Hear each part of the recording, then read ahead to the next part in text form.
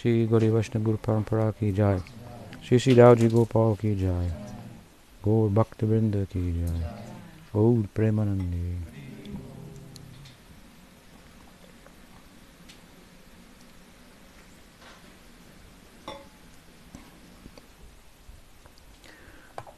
So good morning. We continue our discussion of the Brahma Mohan Leela. The 12th chapter is divided into 3 sections. And that chapter is where the Brahma Mohan Leela begins. We've heard the first 2 sections of that.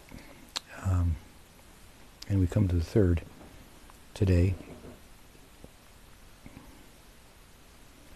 First section, to reiterate, is a beautiful description of the nature of Krishna's relationship with his friends, and some nice examples have been given, and Sukadeva was very much, as we know, as you may recall, overwhelmed by hearing about that, and he kind of raised a rhetorical question: how can they possibly, what could they have done? What beautiful thing could they have done to attain such a beautiful thing? It's not possible by Vaidhi Bhakti, by yoga, by Gyan, by being an ordinary person either. So it's a special thing of its own category. And as I explained, well, sadhana and sadhya, they have to have a correspondence. The practice has to correspond with the goal. The goal is very beautiful and super transcendental, beyond Vaikuntha, as it is in the sense that, well, here are devotees interacting with Bhagavan in ways that are not possible in Vaikuntha. So what's that? Where is that, so to speak? So you know that is the idea of Goloka, and the Panchama Purushartha, the 5th goal of life, Prem Prayojan, beyond Mukti, Gopala, Tuyatita, the 5th goal of life, if you will, 5th dimension. And the beautiful means that correspond to that beautiful end is the Rag Bhakti taught by Chaitanya Mahaprabhu. In this case, there's 2 principal forms of Rag Bhakti given by Rupa Goswami, Sambandhanuga and Kamanuga. They correspond with what's called Sambandha Rupa and Kama Rupa. Sambandha Rupa and Kama Rupa refers to the eternal associates of Krishna who are engaged in bhakti rasa with him. Those who are in Vatsalya, parental love, dasya, servile love, and sakya, fraternal love, they're called sambandha, sambandha rupa, the form of sambandha. Here sambandha means relationship. Relationship means, well, if you're somebody's parent, you have a relationship with them. If you're somebody's friend, you have a relationship with them. If you are somebody's teacher or the student of someone, then, or like Juan has a servile position here, we all do, but then that's a particular relationship. So that's what Sambandha Nugu covers. That's presided over by Balaram. Then you have the other category, Kamarupa. And Kamarupa means, well, it's one way to understand it is by comparison. The Kamarupa is that interaction that's not based on a relationship that is within the social system, let's say. Kama means like just desire, and sometimes it's described as lust. So to have a relationship based on lust would be outside of what is socially acceptable in the Vedic social system. And to some extent, that's true in all societies, even today, right? So if you're married to someone Doesn't matter if you're a devotee or a non-devotee or an atheist. There's usually, in most relationships, a sense that we belong to one another, we've committed to one another, and if out of lust the partner, one or the other, is found to have violated that kind of commitment, sacred commitment, bond, and so forth, well, it's thought to be inappropriate. It's grounds for divorce. It could get you, lose your job, or lose your political standing in the eyes of others, and so on. So that's not something that's out of unrelated to the societal norms in which we live. Obviously, things have become more liberal along those lines, but nonetheless, there's still a strong sense of this, and what to speak of then in the Vedic society times of yore, hundreds and thousands of years ago. It was true in Western countries, as well. So, Kamanuga means, they're Kamarupa, the form of Kam. So it's outside of what's a allowable, if you will, socially acceptable relationship. That's the gopis' love. It looks like Kam, of course, it's Prem. Mm-hmm. So Kam and Prem, they look similar, but they're like different as night and day. Mm-hmm. The motivation behind them is entirely different. Bhakti, Prem, love, tends to hide itself. That's why we're told if we want to understand the Bhagavatam, we have to pay very close attention. And listen regularly with good association, otherwise it'd be misunderstood. We'll see Sukadeva is concerned here, as he explains even this Leela to Parikshit Maharaj, that it will be properly understood. What to speak of the romantic affairs of Krishna. So then Sambandhanuga is that following in the footsteps of those examples of Sambandharupa. And Kamanuga is a form of Raganuga that follows the gopis' love for Krishna. Now here we're dealing with a form of the Sakya form of Sambandhanuga. I mentioned that Baladev presides over the Sambandhanuga, and I think I've mentioned earlier, or at other times, that the composition of his bhava is Sakya, that is bundled together with a little bit of Dasya and a little bit of Vatsalya. So it's very appropriate then for him to preside over all three. Sometimes he shows, and we'll see it in this chapter, at the end of this chapter, he shows that Dasya Bhakti for Krishna. It's an aspect of his Sakya Bhav. In other chapters, he shows also the Vatsalya as the older brother. It's worth noting, as we just talk about it in general, that Balaram's Sakya really defines him, and he is fully, if you will, Balaram in Braj. When he goes as Mahasankarshan, Mool Sankarshan, expansion of Balaram, with Vasudeva Krishna, the expansion of Krishna in Braj, to Mathura for that metropolitan Leela, and from there to the celestial Leela in Dwarka, then the equation shifts, and the Dasya Bhakti aspect of Balaram's what's called Sankul Bhav is prominent. But at any rate, he presides over that side, and we can look at Radha presiding over Kamanuga Bhakti. So this is the wonderful and beautiful path, if you will, that corresponds with the beautiful nature of the intimate dealings between Krishna and his associates in the secret Sweta Dweep, like a private island.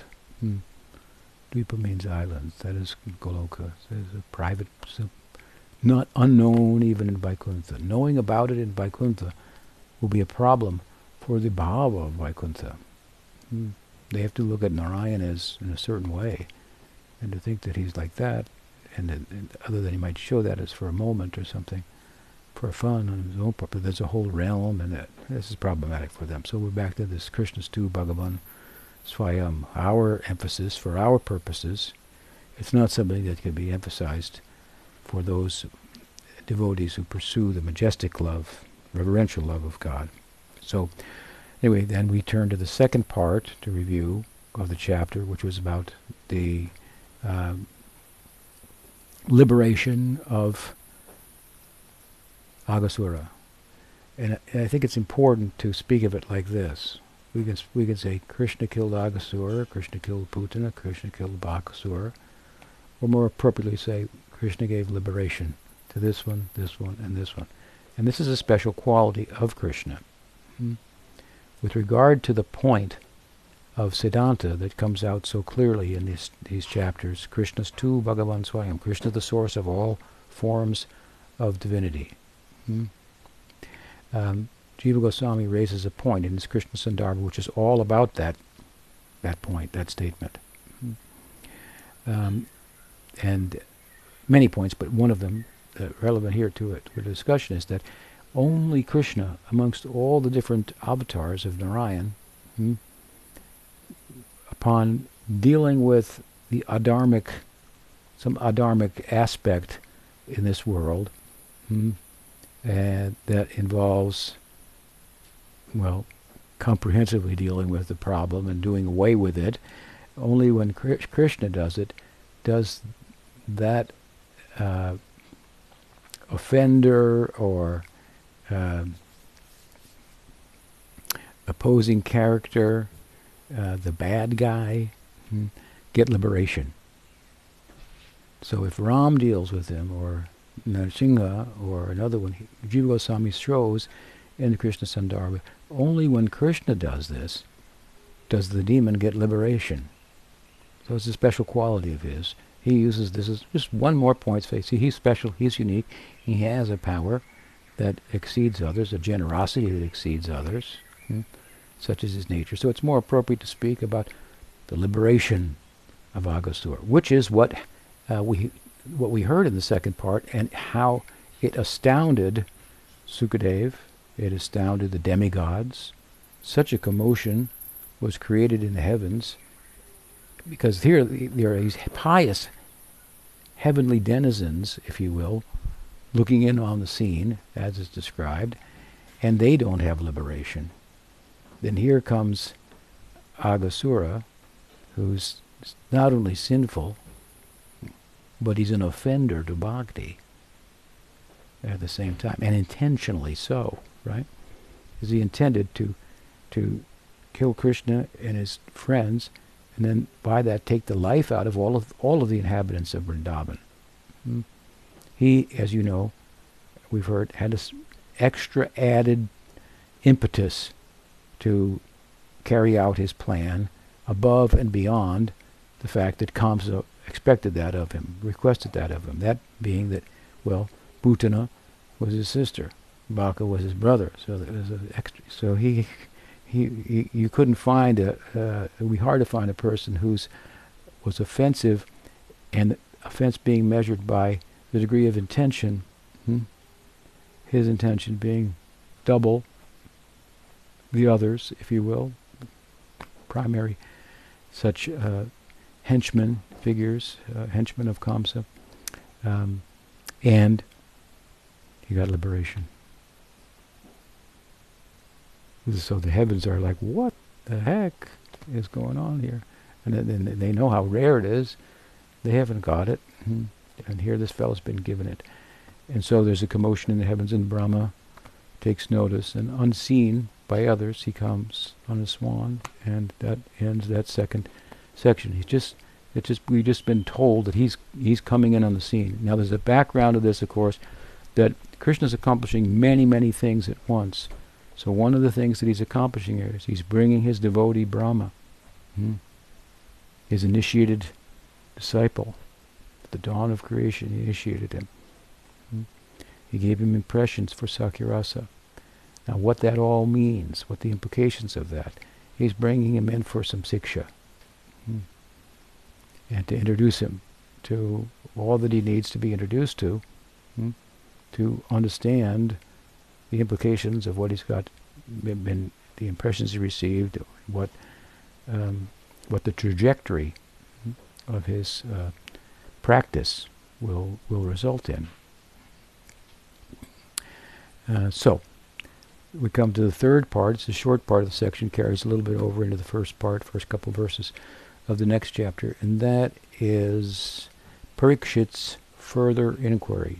Now you may recall that as we began this discussion of the 12th chapter, that we referred to the last verse of the 11th chapter. In the 11th chapter we heard a little bit about this liberation of Vatsasura, the calf, demon disguised as a calf, Bakasura. We heard about that. And as that chapter concluded, what did Sukadeva say? He said, so this concludes the Bali Leela. Bali means the Kumar Leela. And such were the Kumar Leela. He's ready to move on. But Parikshit Maharaj wants to know more about, he's too excited about this. This is a new development. Again, he's moved now, as I said before, from Gokul Mahavan to Vrindavan, and he's actively involved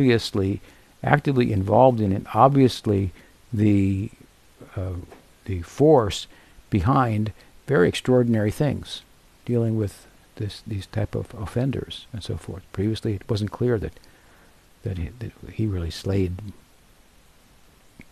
Putana. He just sucked her breast. He didn't get up and break her neck or something like that. So this is Parikshit Maharaj become very enlivened by this, and he inquires in such a way that Sukadeva is pressed to continue a further narrative of the last part of Krishna's Kumar Leela, which is huge and has huge implications, but it would appear from the text, and we'll see it again today, that Sukadeva is a little reluctant to go into it. It's like a huge, so many points. And if you sit and you want to explain something to your student, you have to think, where do I begin here? Where do I let off, and so forth? But the enthusiasm of Parikshit, which is so much part of the equation of the Bhagavatam, there's the enthusiasm of Parikshit Maharaj to hear, which is so intense that having been cursed to die in 7 days, he gave up food and drink for 7 days. I mean, it's impossible, practically speaking. So, and he was drinking and eating and getting rest from the narrative of Sukadeva. It included all the other cantos too, not just the 10th canto. He was living on this, right? Which speaks to his character, because the reason that he was cursed was it looked like he didn't have control of his temper, because having come into the sage's ashram, he wasn't greeted properly, and the sage who was sitting in meditation, he garlanded him with a dead snake, to which his son, the sage's son, took exception and cursed the king, which his father then said, you shouldn't have done that. And, well, what's going on here? We see from the way in which he responded to the curse, by accepting it as his fate, and then taking recourse to go to give up his kingly duties, go to the bank of the Ganga, ask pertinent questions, and pay attention, as I'm mentioning, to the extent that he did with such control of his senses. That's extraordinary. Then how could he lose his temper? So the two things, they don't go together. And the latter, the measure of his control, exceeds in measure and duration a moment of losing his temper. Therefore, we have to look at the losing of his temper as something arranged by Krishna, that he could become the listener who would draw out, due to his interest, an inquiring spirit, all that was stored in Sukadeva had been placed in his heart when he himself heard the Bhagavatam from Vyas. You can imagine he was a good listener too. And so to find a good listener, as he does in Parikshit, well, that's very enthusing to Sukadev. So he doesn't perhaps know how far he can go, how interested he is, and he repeatedly inquires and causes Sukadev to go further. So really, this Brahma Vimohan Leela, it might have remained untold, and it's complicated, too. How to explain it all. But we owe it to the inquiring spirit of Parikshit Maharaj, in one sense, more than Sukadev. Because he wanted to come out. He wanted, let me hear more about this Kumar Leela, this last part. I want to hear every part. This isn't the only thing that happened in this Kumar Leela. It's going in a different direction now, and it's very, this is very interesting. He's out in the forest. This is a whole new, it's a whole new section here. We're moving from his Kumar Leela's childhood, where his center of his love, Krishna's love, is his parents. That center is shifting now to his friends. So it's very significant.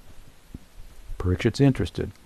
So here, we come today to this final section, where the inquiring spirit of Parikshit Maharaj again comes to the fore, and we hear Rajan Jagaram Charama Sukshma Brindabane Dputam Bajo Kasam Bahu Titam Babhu Bakrida Gavaram.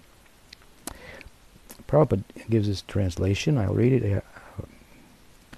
O King Parikshit, Sukadev continuing his narrative, when the python-shaped body of Aghasur dried up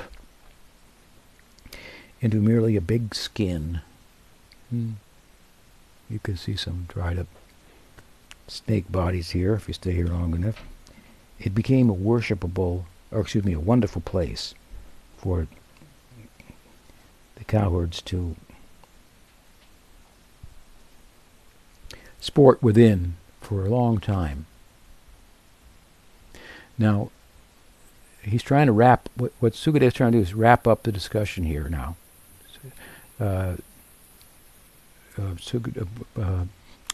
Aghasur has been liberated, Krishna's back with his friends, and he describes a very extraordinary thing. On top of the fact, that is, that Aghasur was liberated, he attained a what's called Sarupya Mukti. And this will come out a little bit more in a couple verses ahead. Sarupya Mukti is a type of Mukti. There are 4 types. We'll go into that. But it's typically not a type of Mukti that Krishna gives to the demons. He gives them another type of Mukti, Sayuja. Rather than Surupya. So we'll go into that ahead. But besides that, the body that he left behind, which is a material body, it was preserved and served the purpose that was fulfilling of the original ambition of Krishna's friends, to have a sporting place. What if it is a big python and he just lets us sport in there and we go deep inside and come out? And, it sounds like a very exciting venture. So they have this desire, and their desire will be fulfilled by Krishna. Desire amongst the associates of Krishna in Goloka is there. Some like mangoes, some like papayas amongst his friends. There are different varieties. But all of these desires are rising out of rasa. So they are all pleasing to Krishna. Through them, those desires of the individual devotees, Krishna experiences papayas and on that tongue, and mangoes on that tongue, and so forth. So it's not a realm without desire, it's a realm where desire is tied to the Swarup Shakti, which is functioning only for the pleasure of Krishna. Therefore, his devotees, like himself, are Satya Sankalpa. Whatever they desire, it happens. Now, that's in a broader sense. because there will be instances where it looks like gopis didn't want Krishna to leave, but he left. How is their desire fulfilled? But I'm saying in the context of rasa. In contrast to this, of course, in material life, our will is tied to the Maya Shakti. And the more we become under the influence of the Maya Shakti, the more our will recedes to the background. And the more we begin to function like a robot, just carrying out activities that we've developed samskars for, impressions for, tendencies for, habits for, vasanas. And so those circumstances more or less dictate what we'll do. And very few people have a connection with their will to willfully change course. It's difficult. But will is there, of course. It's an aspect of the jiva. If that weren't the case, if we didn't have will, what would be the meaning of the scriptures that say don't do this and do that? It's not talking to robots. Right? So we have will, it's important, but the more that we come out from under the influence of the Maya Shakti, the more the fact that we have will becomes prominent. And so much so that, well, we become Satya Sankalpa. Whatever we want happens. What we will only want in relation to the environment, which is the Sarup Shakti that's all pleasing to Krishna. So, they wanted to play. And this is one reason why the body was preserved, which is miraculous in itself, right? We're reminded, of course, in this instance of the idea that while we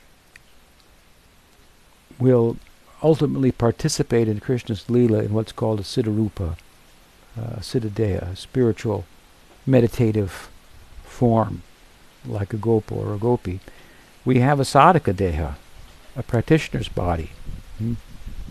And I think I mentioned before, well, it's a little different than a material body because its senses are in touch with sense objects for the pleasure of Krishna. Not all the time. So there's a material side to it and a spiritual side to it. But the idea is that the spiritual will overtake the material in due course, which in effect would mean that the senses and the mind are only in touch with the outer objective world for the pleasure of Krishna. And so for all intents and purposes, the sadhaka deha becomes spiritual. Now, this is how do we figure that? How do we understand that? I mean, the body dies. How is it spiritual? Well, this is an article of faith, but it's mentioned in the scripture. But there are some examples by which we can maybe our faith can be captured a little bit more in this regard. As far as analogies go, Prabhupada used to like to give the analogy of the Siddhadeha, the meditative body, in a meditative land. You see, Goloka and the pastimes is a samadhi. It's a meditation. You do kirtan to go into that meditation. And you're living in that meditation. And inside of that meditation, you're doing kirtan. What kind of kirtan is that? In Goloka, there's kirtan also. Jai Ram, Jai Krishna. So, Prabhupada compared that to gold and the spiritualization of the sadhaka deha to a gold-plated box. So you might have gold and a gold-plated ornament. They serve the same purpose to a large extent. He gave that kind of example. But there are more extreme statements given in the scripture, like, for example, in relation to Dhruva Maharaj, a famous one. Dhruva's exploits are described, I think, in the 3rd canto, and in due course he is taken to Vaikuntha in his sadhaka deha. So this is something kind of like a Catholic idea of transubstantiation, where in Catholicism the blood or the wine and the bread are turned into the blood and the body of Christ, and it's supposed to be a miracle, right? That's the way they look at it. So material elements, there's a transubstantiation. They've turned into something spiritual. So the idea is there in other traditions, and it's a prominent idea in Gaudiya Vaishnavism that the Sarup Shakti and take over the Antakarna, the internal subtle body, and that will then dictate or control the functions of the physical body, and in that condition, and as I say, that body is functioning for all intents and purposes as a spiritual body. But most of them don't just take off with wings at the time of death. But the idea that their body has become spiritualized is one that is held by the community of devotees, such that instead of, for example, performing the cremation, which is traditionally the part of the funeral rite in Hinduism, the body of the sadhu is entombed, and that tomb is called a samadhi, and it becomes a place where you go and sit, chant japa, and are able to commune, perhaps, with that person. And you're meditating on his or her sadhaka deha, or you have pictures. Now, we didn't have photographs in times gone by, but maybe some paintings. But now they have photographs of sadhus, so you keep them, and and you pray to them, and they've passed away. So we know they're in Golok, let us say, but here's their sadhaka deha. That's got to be, it's eternal too. And you can get visitations from Bhaktisiddhanta Saraswati Thakur, from Bhaktivedanta Swami Prabhupada. Bhaktivinoda Thakur said, and Rupa Goswami Sarup Damodar appeared before me and told me to write this book, Bhagavat Arka Marichinimal, the book of taking 1,000 verses from the Bhagavatam and categorizing them according to Sambandha, Abhideya, and Prayojana, according to the conceptual orientation, the action that follows, and the goal that will be the result of that. So there are many such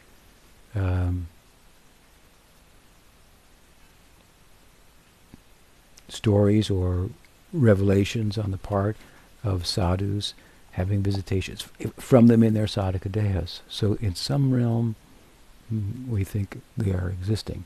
Sometimes it's thought, well, they appear like that in Gaur Lila.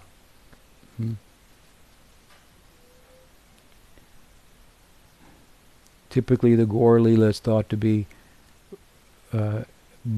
Swarup, that of a Brahmin boy. So what speak of the ladies then? What are we going to say to them about their sadhaka deha? So how much that plays out, it's hard to say, but but regardless, you'll have a place there also.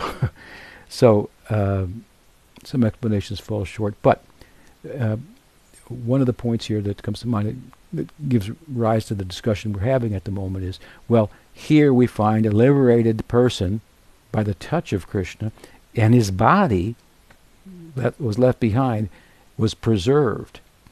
It had no odor, it didn't decay, and it became a place of sporting for Krishna's friends.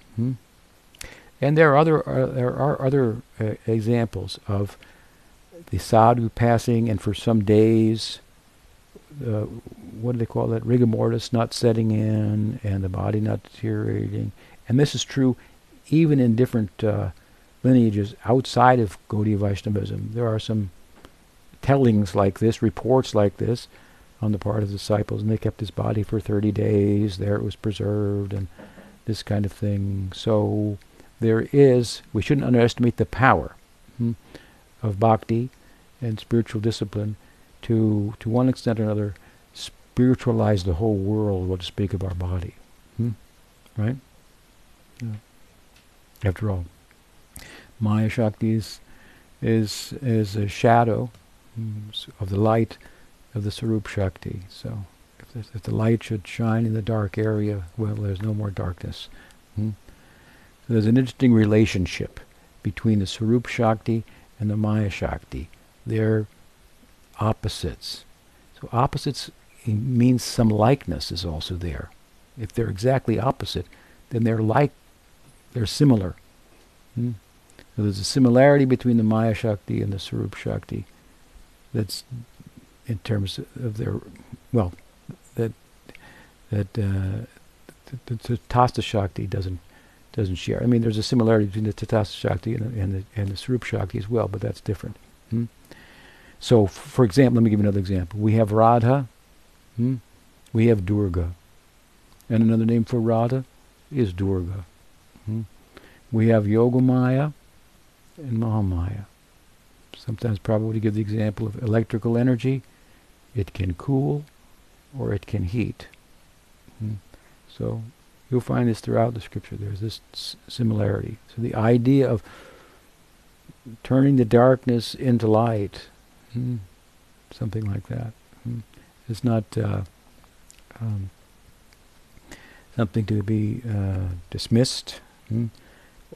And with regard to the statement here in the Bhagavatam, therefore, we have a reason to believe the body of the snake, the serpent, remained there for 1 year. Now he says for a long time, but now he'll go on from here and really perk the curiosity of Parikshit Maharaj, even as he's trying to bring it to a conclusion here, which Parikshit won't let him do, as we'll see. So Parikshit says, he goes on, Sukadev, this incident of Krishna saving himself and his associates from death and of giving deliverance to Aghasura, who had assumed the form of a python, took place, Sukadev says, during Krishna's 5th year. Okay, we know, he's just reiterating, this is the last year of his Kumar, childhood Leela. It was disclosed in Braj, in the village, after 1 year, as if it had taken place at that time. Well, he just dropped the bomb here. He's trying to get out of going further with it. Well, he just dropped the bomb. So this is another wonder in the mind of Parikshit Maharaj. What? How could they keep a secret of this kind for a year? And they're just young boys. And they're this is an extraordinary exploit that they experience today, and so many things we've heard about it that they're prone to want to now immediately compose songs about it, which is they're quite capable of doing. Put it to music, sing it on the way back, tell it to the parents and others and so forth, and whether they're believed or not, right? But they believe it. These heroic pastimes of Krishna are very close to the Sakas.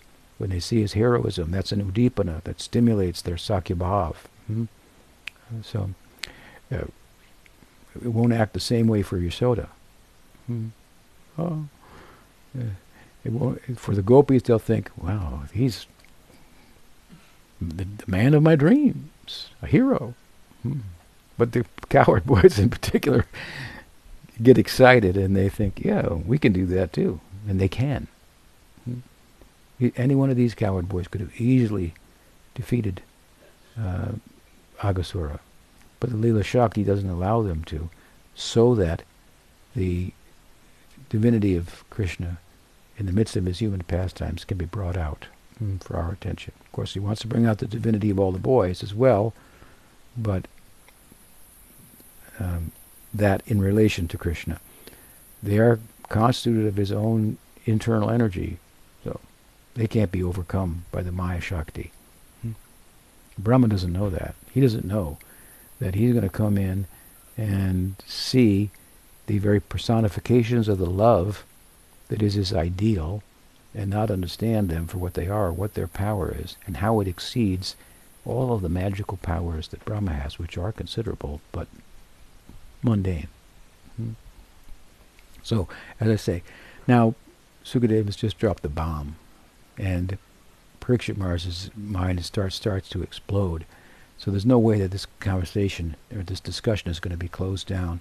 He is going to want to know. But he tries to continue on rather quickly. It's like if you're in a football game and you throw the pass and it looks like somebody caught it, maybe he stepped out of bounds, maybe he didn't, and so the coach on one side has the opportunity to question the call. Was it a catch or was it out of bounds? So the other team that did the play quickly lines up and tries to run another play before he can throw the flag, because once the other play starts, then you can't go back and look at it. So this is what Sukadeva, he wants to go on here quickly. He just, what did I just say? And let me say something more and just push this thing forward. Before flag of Parikshit Maharaj would come out. What the heck was that? So Sukadeva continues. This incident of Krishna saving himself and his associates. He continues. He says what? Krishna is the cause of all causes,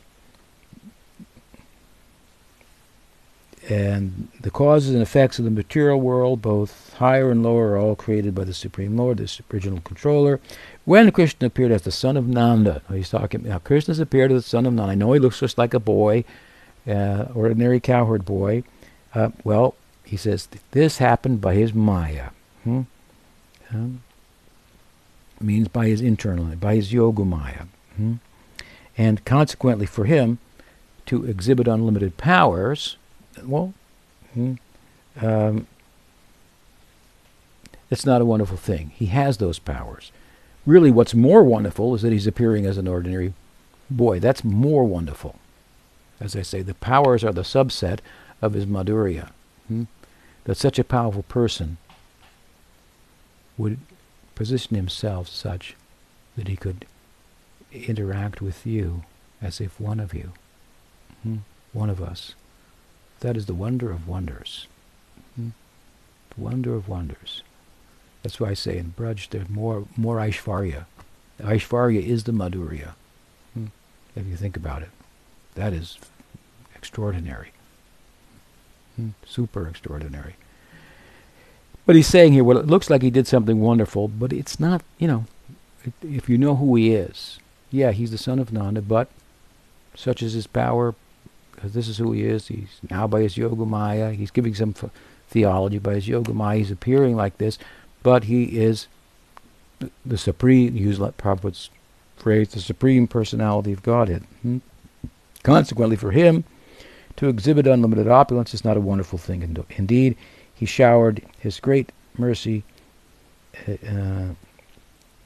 such that Agasur, even Agasur, as we've seen, the most sinful miscreant, whose very name means sin, was elevated to being, this is Prabhupada's translation, one of the associates, achieving Sarupya of Krishna, of Narayan, achieving Sarupya Mukti, which is impossible for contaminated persons to attain. So here the words praptatma samyam in the verse. Prapta means attained. Atma samyam, oneness, likeness, samya, likeness. His Atma achieved likeness with Bhagwan, with God. So now, based on this, these words here in the verse, then one can make a case for Agasura attaining Sarupya Mukti rather than Sayuja Mukti, which is the normal course for most, not all, of the demons that Krishna liberates. Putana got something more. That's why, to revert back to one of our introductory lectures, we were talking about the Brahma Vimohan Leela and how some people don't accept it as being, or think of it as interpolation. They think the same about the verses that talk about the liberation of Putana in terms of her attaining a form of Vatsalya Bhav. They couldn't digest it. So here Prabhupada follows the lead of Vishwanath Chakravarti Thakur, who agrees, and Baldev Vijibhushan also, that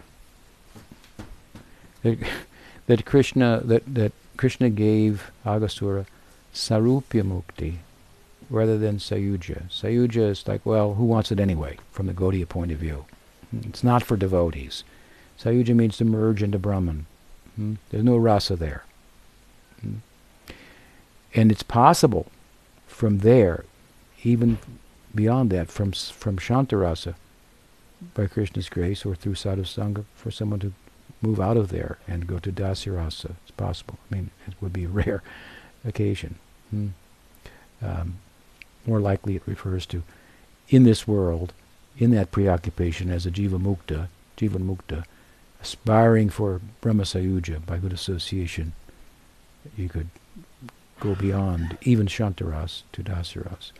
But at any rate, that's not desirable for the devotees because there's no service there. Now the interesting thing, of course, about Sarupya Mukti and Salokya and Shasti and Samipya is that these cowherds, they're not interested in that kind of, those four types of liberation either. Goodness. So these types of liberation, they pertain to Vaikuntha. Now you might say, well, wait a minute. One of these types of liberation is Salokya, living on the planet of God. Aren't the cowherd boys living on the planet of God?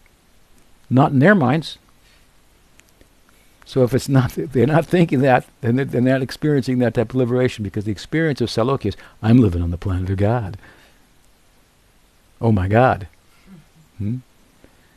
Now, living on the planet of God sounds pretty interesting, but it's like the idea of, I'm living under the auspices and the reign of a benevolent dictator. A benevolent dictator is arguably a better form of government than democracy. Democracy is obviously troublesome in that, well, everybody doesn't think right. and often the majority of people will get it wrong, if you will, and be less well thought out, less well educated, less able to make a wise, exercise a wise opinion. So it can be very problematic. Now, it's very much appreciated today, and we appreciate it. It gives us certain religious freedoms and so forth, and other freedoms, compared to dictatorships that aren't benevolent, which is more the norm. But there's this idea in Hinduism of Ram Raja, the kingdom of Ram, that God came as a king in the form of Ram to show, among other things, as a byproduct of his interacting with his devotees in Bhakti Rasa, a perfect political system. The king should be the representative of God. That doesn't mean he just has the powers of God, but he has the benevolence, beneficence, the kindness, the fairness. Because Kshatriya is not just some kind of guy carrying a gun. I want to be a Kshatriya. We have met some devotees like that. I've said before that they really like Nrsingadev, so they get real angry and stuff. I would tell them, if you really like Nrsingadev, then you should be like Prahlad. Very, very gentle. He had no weapons. He gave no opposition even to the offenses and the way he was physically, mentally abused by his father. He just depended on Krishna, who then showed himself as Nrsinga, given the circumstances. So the kings are known well, Ram, for example, was known not for his military arts, which were there, he had them, and Lakshman and so forth, but for the way he reigned, and everybody loved him, and he was fair, dutiful, dharmic in all respects, and so forth. Well, it's impossible to find such a person, political figure today. So, but how did we get there? Salokya. So the idea is like, well, imagine if you were living on Earth in the perfect, under a perfect benevolent dictator, godlike.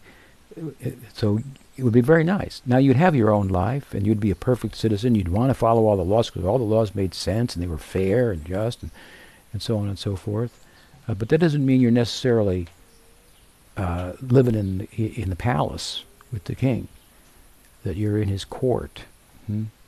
So people can have salokya, live on the planet of God. I live in Vaikuntha. The Lord here is Narayan. Everything's wonderful. And some people desire that type of liberation and practice bhakti for that end. But that end is not prem. Prem is another thing. Prem is without the desire for sarupya, salokya, shasti, or samipya. Shasti means to have the same opulence. Salokya means to live on the same planet. Sarupya means to have a form like Narayan's. And samipya means to be close to him, like a personal attendant. So there may be a gradation there. But none of these four types of liberation are as goals unto themselves, goals that constitute prem. They're, what is Jiva Goswami? Sukha Ishvarya. So it's a desire for the happiness of that kind of majesty. Sukha means happiness. Sukha Ishvarya. To have the happiness, the joy of that type of godliness. To live on the same planet, to have a form like his. Now they love Narayan, but what prem is, that's another thing. That they don't have. Now there are other people in Vaikuntha who are there because they have desire for prem of Narayan. That kind of prem. So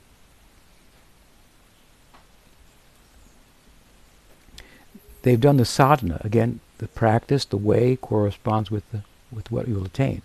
So their goal is to love Narayan, and they will inevitably accept these forms of mukti because they're part of the service that they want to render in the way they want to love Narayan.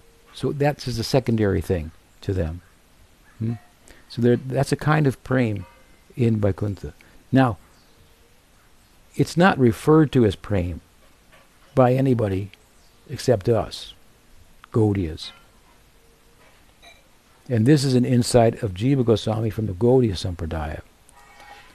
What you will hear from a Vaikuntha Sampradaya is, well, they attain mukti. And they probably don't go into too much detail, but the Gaudiyas, they're going into detail about different statuses within Vaikuntha. You can get there by bhakti mixed with karma. That's not easy. Don't think that's easy. Bhakti mixed with karma means with varnashram mixed. You can go there. Not easy to do, but you can. Bhakti mixed with jnana, you can go. Pure bhakti, well, that's another thing. Then prem, we call it prem. Differentiate. Now you want to go to Goloka, that's another thing. That is prem fully expressed. It doesn't even look like mukti. It looks the opposite of mukti. Aprakrita. Prakrita means the world. Aprakrita. It doesn't look like, it looks like attachments. They're all attached to their village, to their cows, to their houses, to their friends, and all attached to Krishna. And they're just involved in what appears to be samsara. It looks like samsara. So difficult to understand. And in samsara you have all these kinds of prem, right? Romantic love, servile love, romantic, parental love, friendly love, so on. And they're all there in Goloka. And the all of these types of liberation, samipya, salokya, shasti, sarupya, they're an impediment to attaining the prem that is our ideal. So these are Jiva Goswami says, these are special devotees of Govinda. He describes in Bhakti Rasa Sindhu in his commentary. Special devotees of Govinda. They have a different ideal altogether. So here we find, nonetheless, a devotional type of mukti, if you will, in Vaikuntha, where there is interaction between Narayan and the devotee. It's called Sarupya Mukti, has been given to Aghasura, rather than what is it called? Brahma Sayuja. Sayuja. This is so undesirable for the devotees of Chaitanya Mahaprabhu, Sayuja. They said, well, we'd rather go to hell than there, because in hell maybe we get out and become a devotee, but there you're merged in Brahman for all intents and purposes, and just sit there forever, quiet. I think someone is, what is that verse? Akasha Pushpaya, Kaivalyam Narakayate. While heaven is like flowers in the sky, which don't really grow there, it's just an imaginary thing, practically, from our perspective. Kaivalya, in the Advaitin sense, Brahma Sayuja, that's like hell. We don't want either of those things. We so much don't want Sayuja, we'd rather be in hell. That's what? That's liberation. We'd rather be in hell, because there's a chance there better chance for getting association, and you're going to get out at some point. But when you enter into Brahma Sayuja, what's the opportunity for Bhakti Rasa? It's next to nil. We sometimes describe it as a spiritual suicide. So for the demons that Krishna kills to be liberated and go there, well, as we say, hey, even demons go there. So who cares for the people who practice yoga and gyan to go there? It's another way of our saying, we don't think too highly of those paths. We're not very interested in them, I should say. So anyway, for Aghasura to achieve Sayuja, or Sarupya, well, that's even more extraordinary. And as Sukadev said, there are different opinions, but Prabhupada here has gone, as I say, with Vishwanath Chakravarti Thakur's opinion, that of Baladev Vidyabhusan, and it's there's room for a couple of opinions that could be supported in different ways. Pick which one you like. We like this one. And it serves to emphasize the extraordinariness of the Leela, that much more to punctuate it, in one hand, because it's a superior form of liberation, if you will. And, as I've said before, it also serves as an introduction to the main philosophical point of the whole Brahma Vimohan Leela, which is Krishna's tu Bhagavan Swayam. Because if he attains Sayuja, which is a form of mukti in Vaikuntha, by entering into Krishna, then Vaikuntha must be inside of Krishna. But you won't find Krishna in Vaikuntha. You look for him there. It looks similar, Narayan, but no, he's not carrying a flute. Maybe he'll show it to you and tell you, talk to Narad, he'll get you out of here. Get you out of Vaikuntha, send you where you belong. Somehow you come here on the way. So Vaikuntha is inside of Krishna, but Krishna is not in Vaikuntha. He says that. Naham Vaikuntha tishtami yoginam hridayeshu va. I'm not in Vaikuntha, he said. I'm not in the heart of the yogis, but wherever my kirtan of my name is going on, there I'm present. And this is the method of Chaitanya Mahaprabhu. Golokero Premodhan, Harinam Sankirtan. It comes from Goloka, not from Vaikuntha. It comes from Goloka. And through that medium of Nam Sankirtan, the Premadhan, the wealth of love of Golok has come into the world. Brajendra Nandaniye Sachisuta Hoilo Se, Balaram Hoilo Nitai. They've come, Krishna and Balaram, as Gaur and Nityananda. And this is their method, the method to their madness. Very desirable madness. So I want to try to get to the conclusion of this section. Let me move on here. Even once, Sukadeva says, or even by force, one brings Krishna into one's mind, one can attain a supreme salvation by Krishna's mercy, as did Aghasura. What then to be said of those whose hearts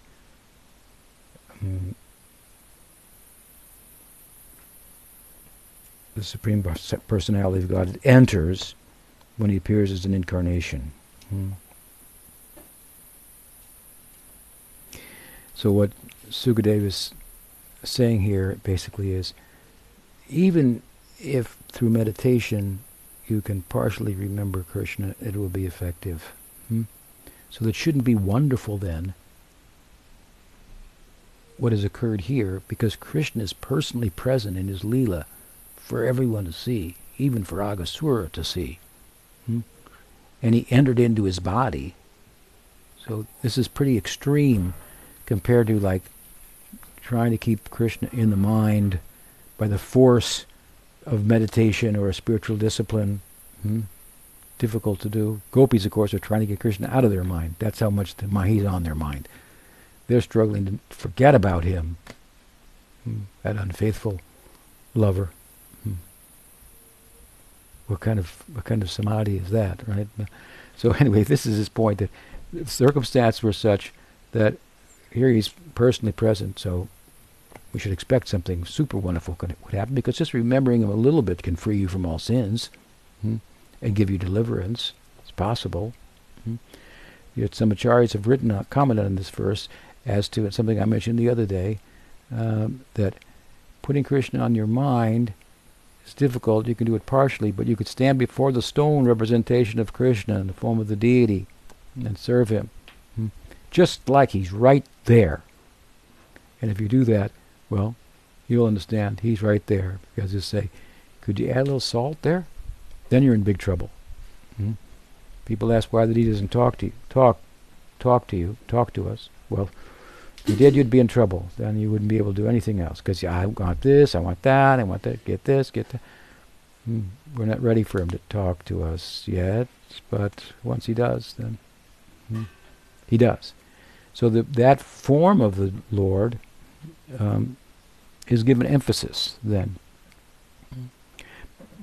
because by meditating on it and engaging in his service with all of the senses, which is practical, like we do for ourselves. We need to put ourselves to bed.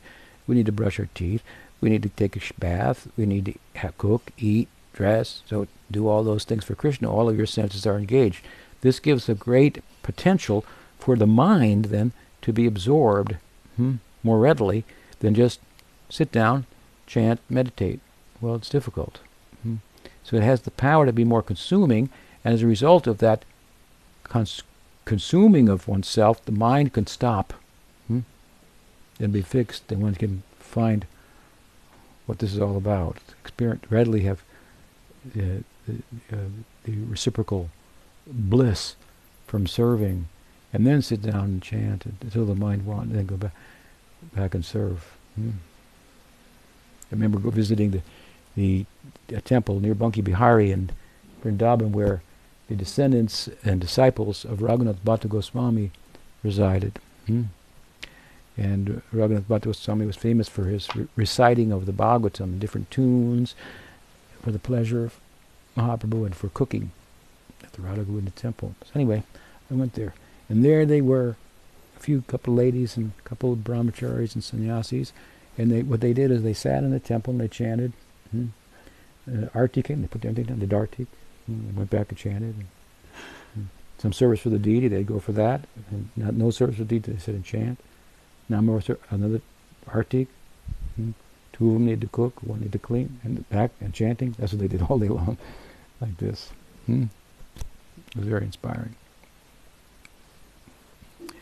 So this point is being made here that, well, if a little meditation on Krishna can result in something wonderful, what to speak if he enters into your body and he's right there in front of you. So now, suddenly, Sutta Goswami comes on the scene. Sutta Goswami is narrating the conversation between Parikshit Maharaj and Sukadev. So something's happened here. Sutta Goswami said, O learned saints, the childhood pastimes of Krishna are very wonderful. Maharaj Parikshit, after hearing those pastimes of Krishna, who had saved him from the womb previously, when he was in his mother's womb, became steady in his mind and again inquired from Sukadev to hear further about these activities. So Sutta is saying that Parikshit's not letting Sukadev end the conversation here. He has his heritage is mentioned, his special position, being favored by Krishna even within the womb. So he's not an ordinary devotee, and he's the ideal, disciple or listener, inquirer. And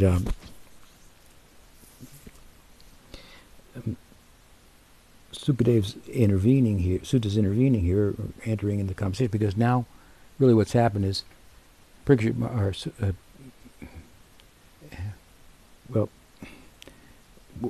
going to explain that the Raj is going to ask him, how can this have happened? How can this have happened ended up this day? And the boys didn't talk about it for a whole year. And when they did talk about it, they talked about it as it just happened then. What's this all about? Tell me more.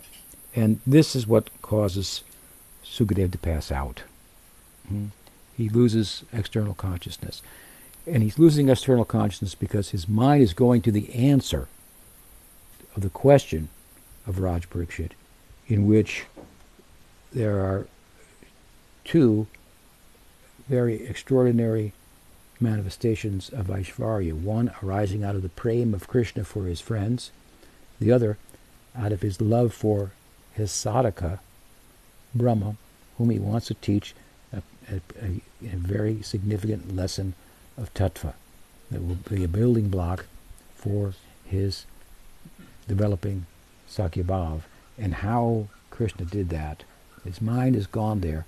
And first to the picnicking of Krishna, where Krishna will also show some extraordinary Aishvarya out of prema for those boys. And he passes out at the thought of what's to come and how he will possibly talk about it. So